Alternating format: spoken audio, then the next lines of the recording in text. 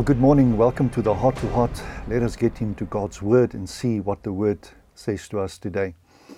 I want to talk this morning about spiritual foot washing. You know, there's the famous thing where the Lord Jesus washed the disciples' feet, and how powerful that is, that the God of heaven and earth, the Creator, the great Creator, came down, became a man, and here at the end of his ministry, here at the Passover meal, he came and humbled himself. Except for the cross, the greatest humbling that God did was to wash people's feet. And these men who have now journeyed with him, and he wanted to set to them an example so that the body of Christ, we, his children, from that point onward, would have this attitude. You see, feet washing is an attitude. It is something that makes Christ real to a world disconnected from him. And therefore, he wanted to use this as a powerful example.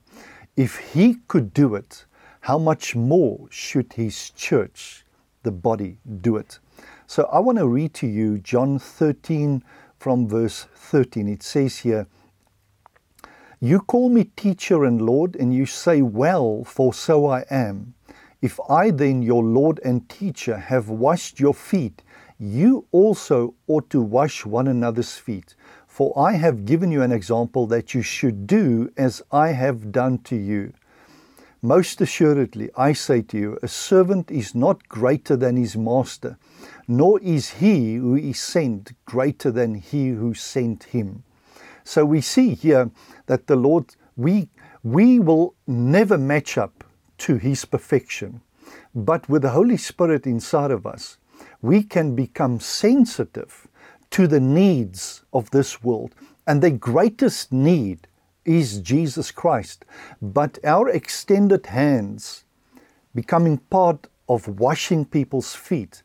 And this is actually the greatest washing a person can do, is to introduce a person to the Lord Jesus Christ. Thereby, there starts an automatic cleansing within a person. But right here as well, we see that this is the place where Judas, immediately after this washing and partaking of the bread, that Judas left the scene.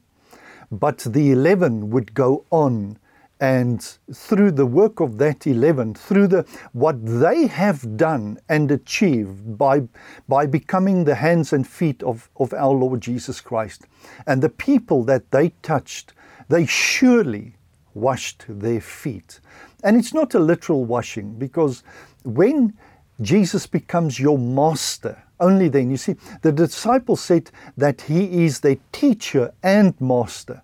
But then the Lord turned it around in this chapter and he said, I am your master and teacher. And the master is a person that owns people. So Christ is our master. We are his subjects. We are his children. And when he becomes your master, then he teaches you along the way you go. But if he's only a teacher and never your master, there's a massive big problem in that. But when Christ is your master, then he serves you and he protects you and he guides you and he leads you.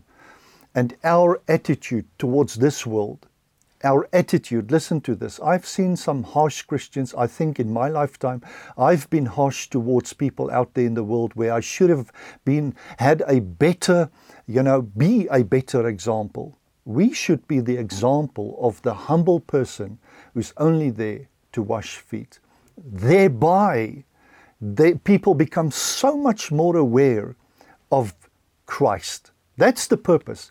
The real purpose of washing feet is the attitude of a servant coming and just kneeling, bending down, and serving Christ's will to a dead world. So may you today find an opportunity to wash feet. In Jesus' name. God bless you. We love you. Have a great day in Jesus' name. Amen. Did you enjoy that? We would like to connect with you and share much more with you. Just click on the link below and follow there, and it'll open up a whole world, a whole new experience of great things of God just to bless you. We love you.